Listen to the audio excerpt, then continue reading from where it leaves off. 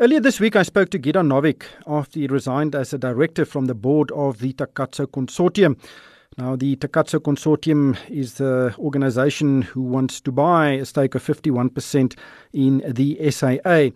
Now, Novick was once the CEO of Comair and he founded Kulula. He also recently co-founded the airline Lyft, and he represented minority shareholders on the Takatso board. But he resigned, citing a lack of transparency within the board. He said this lack of transparency made it impossible for him to fulfill his fiduciary duties as a director. And tonight we're going to hear the other side of the story. Tshepo Mashlule is on the line. He is the CEO of Harif General Partners and the chairman of the Takatso Consortium. Harif is the majority shareholder of Takatso. Tshepo, thank you so much for joining me tonight. What is your take on Novick's resignation? Thanks for having me so that we can clarify our side of this story. We really welcome that it was really appropriate under the circumstances and the conflicts which had reached this state of being now so very glaring in the manner that they were. And perhaps to give you a bit of context, what had happened, and perhaps many people would not be aware that as opposed to maybe just seeing a resignation on Monday, you're not aware that in the past 2 weeks, we were made aware by the lawyers of SAA that they had been approached by Lyft, that Lyft was looking to get into a partnership with them for a code-share, interline, and a profit-share agreement proposals. And then what then we think of that type of proposal from a competition point of view. And we are now in the thick of things in that process. And we have been engaging, with Lyft and Global in that whole competition commission process. And we have been requesting them to supply responses to the commission, which we've been waiting for more than 2 months.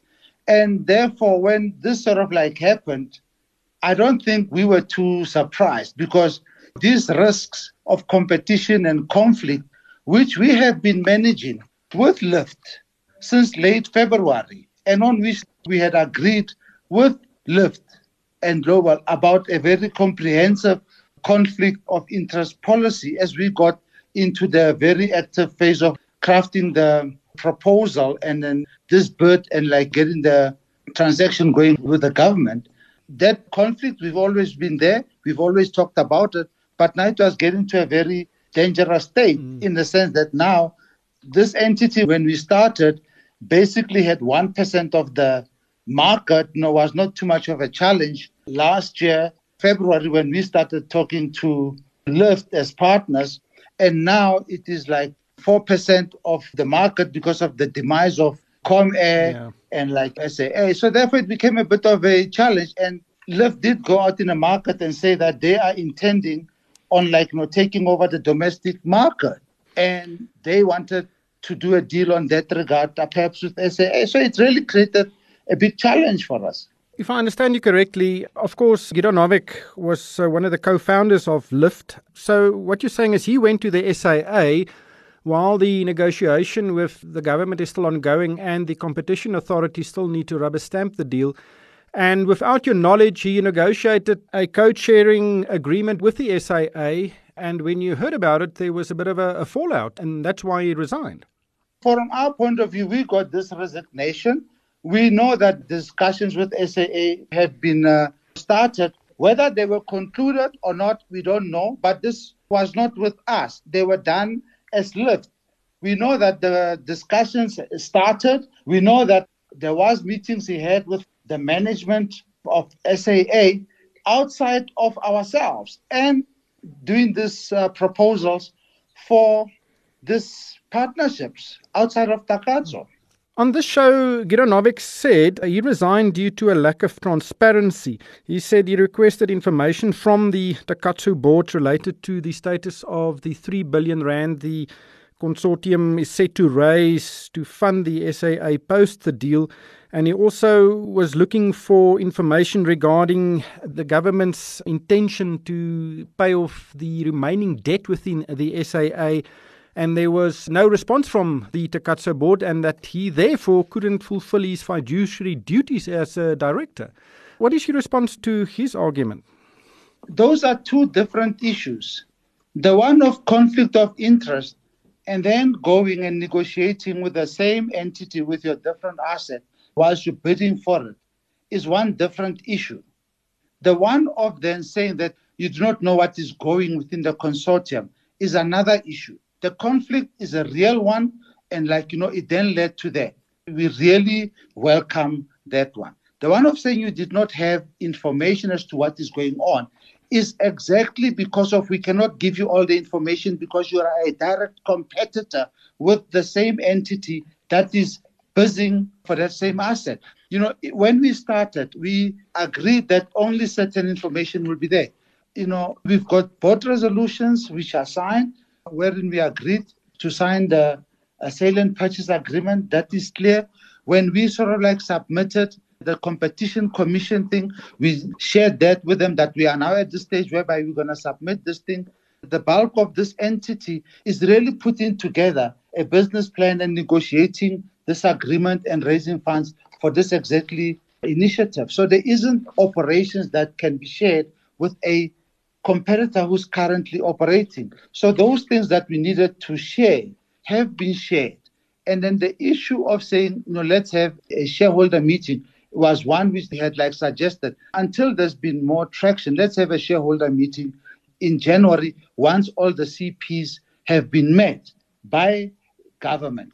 Because as of now, there's still a bit of time needed that all these have been met. But the conflict, the issue of the transaction going ahead are two different issues. And then the issue of sharing information, there have been disengagement. We met in March. We agreed on that in terms of leading the transaction, doing all that. Harrods will be taking the lead because of the conflict of operationally and otherwise of Lift and Global. And that is the position. We met again in May, and we have documentation to that effect, thanking us for that update. We met again sometime in June, but we cannot give details of what the strategy and the business plan is because it's exactly of a competitor, which is exactly in the market. Everybody knew that he was involved with Lift when negotiations with government started. Was the conflict only developed recently when he approached the SAA? No. I think from the beginning, we've been talking about the conflict and managing it.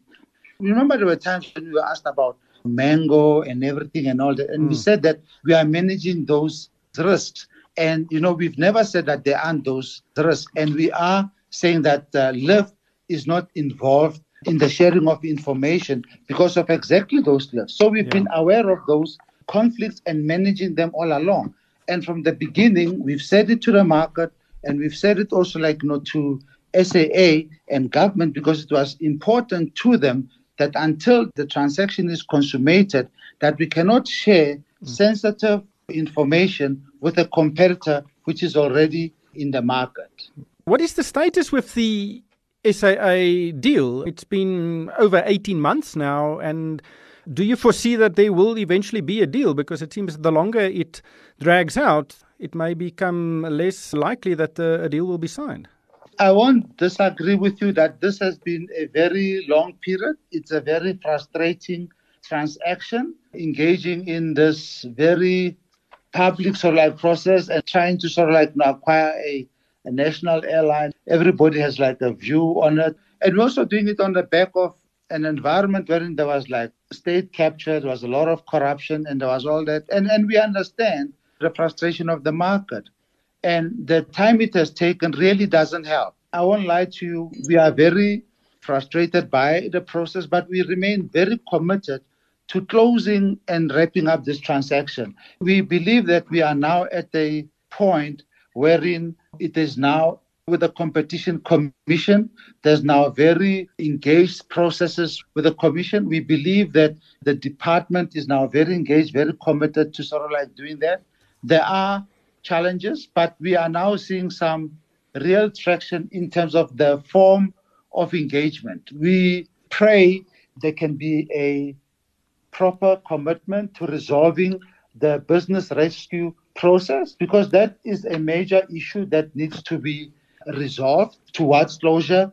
The Competition Commission process needs to be wrapped up in that regard. From a health point of view, in terms of funding and our envisaged partners, we can confirm that from our risk capital contribution side of things, it is in place, and we have also confirmed interest from our senior lenders who are all waiting, but their funding on that side is contingent on seeing that historical issues wrapped up, because you can imagine the sensitivity and the anxiety about saying you need to wrap it up, you need those conditions to be met in the way that we have said they would be met. We are right now pushing hard. The window is closing. It does not remain open forever. The market has changed from what it was 12 months ago, 18 months ago. Even our international partners that we are talking to, our international operators that we are talking to, they all say the same thing. As we're speaking now, the commitment is still there to do this and then still be supportive of what we envisage to do. But I agree with you, that window closes every month very fast. Just lastly, are you only waiting for the competition authorities, or are there still certain issues that need to be negotiated with government? For example, the 3.5 billion debt that is still on the SAA balance sheet, which, one of your conditions was that needs to be paid by government. You're not going to assume that debt. And also that you need to source the 3 billion rand to put in as operating capital during the first few years of the operation. So are those things sorted out and you're only waiting for the Competition Commission, or is there still some boxing with the Department of Public Enterprises? There's no boxing. There's agreement that those things must happen.